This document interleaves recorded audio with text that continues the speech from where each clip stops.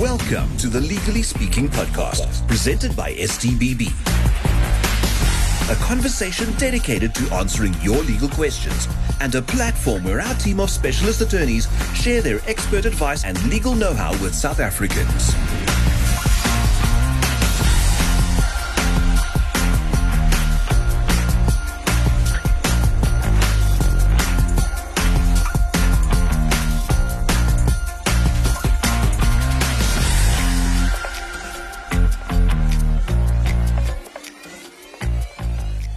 It's time for another in our Legally Speaking series with Belinda Lewis, Director at STBB, the big small firm. Belinda simplifies in uncluttered layman's terms important legal principles associated with property law. Today we'll be considering how a purchaser goes about choosing into which name or vehicle the property will be bought and transferred. Hi Belinda, it's presumably quite a complex issue. Hello Mark, and to your listeners. It is a complex question, and it will hinge very much on the rather frustrating, unhelpful phrase, well, it depends. So what does it depend upon?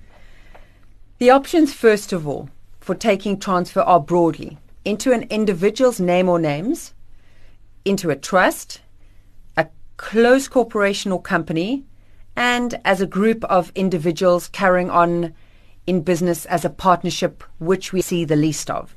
And what are the factors that will influence that decision then, Belinda? The factors, Mark, are directly linked to the following. The purchaser's intended use of the property. How many parties are involved? For how long the property will be owned? Short-term, medium-term, long-term intentions. At what stage of life of the purchaser the property is acquired? The size of the purchaser's estate, and notably, tax implications flowing therefrom. Here I'm referring specifically to capital gains tax, VAT, income tax, and the big one, estate duty. Presumably this decision must be made well before a property is bought then.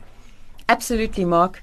There is actually no time at all in the rush of putting pen to paper at point of sale for the purchaser to try and decide who will purchase and take transfer of the property, because in South African law the purchaser has to be finally chosen and in place by midnight of the date of sale.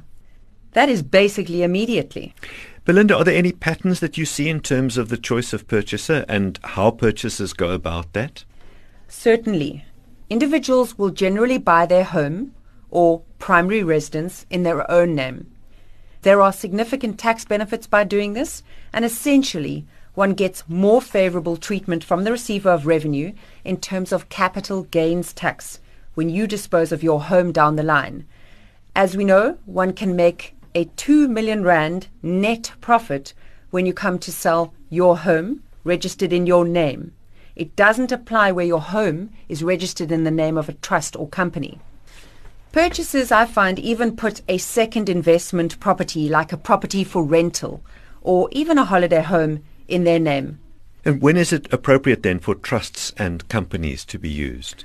So a trust is used to effectively plan your estate, to ensure also that the asset endures beyond your death for the trust's beneficiaries, to spread your assets out of your name and minimize estate duty when you pass away one day.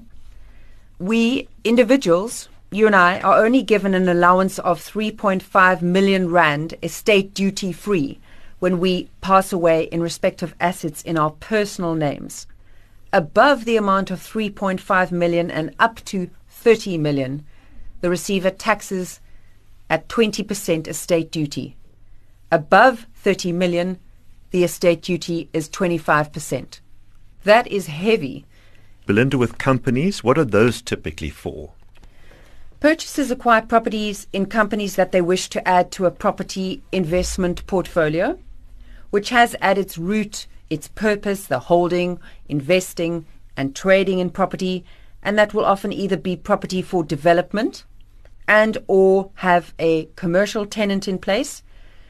The property need not only be commercial, it could be residential in nature, if part of a larger residential property portfolio or operation. There are advantages in terms of the company being registered for VAT and being able to claim back VAT paid or transfer duty on the acquisition and VAT on the transfer costs and other costs. A property which is going to form part of a business operation which may or may not have other shareholders and or directors is usually transferred to a company or closed corporation. Now, Belinda, what if two individuals purchase a property together and they're not married? Is that advisable? Is it complicated, or is it easy to get by?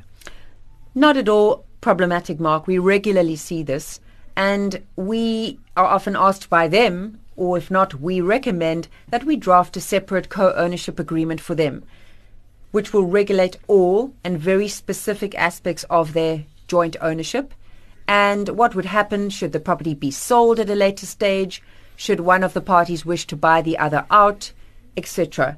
On all of these options, we can be approached to discuss the various nuances and implications, but it is also important that the purchasers discuss these matters with their tax advisors too. To conclude, Mark, my advice is that whichever vehicle is selected as purchaser of the property, that purchaser must be able to succeed in a mortgage loan application. And in the case of companies, closed corporations and trusts as juristic persons, the banks do require personal suretyships to back up that loan application.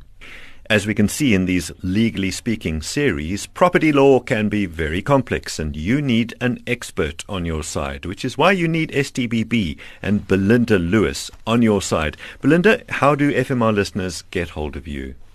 Mark, I'm at the Claremont office of our firm. However, we have 11 branches in South Africa, and they can reach any one of our 100 professionals at www.stbb.co.za.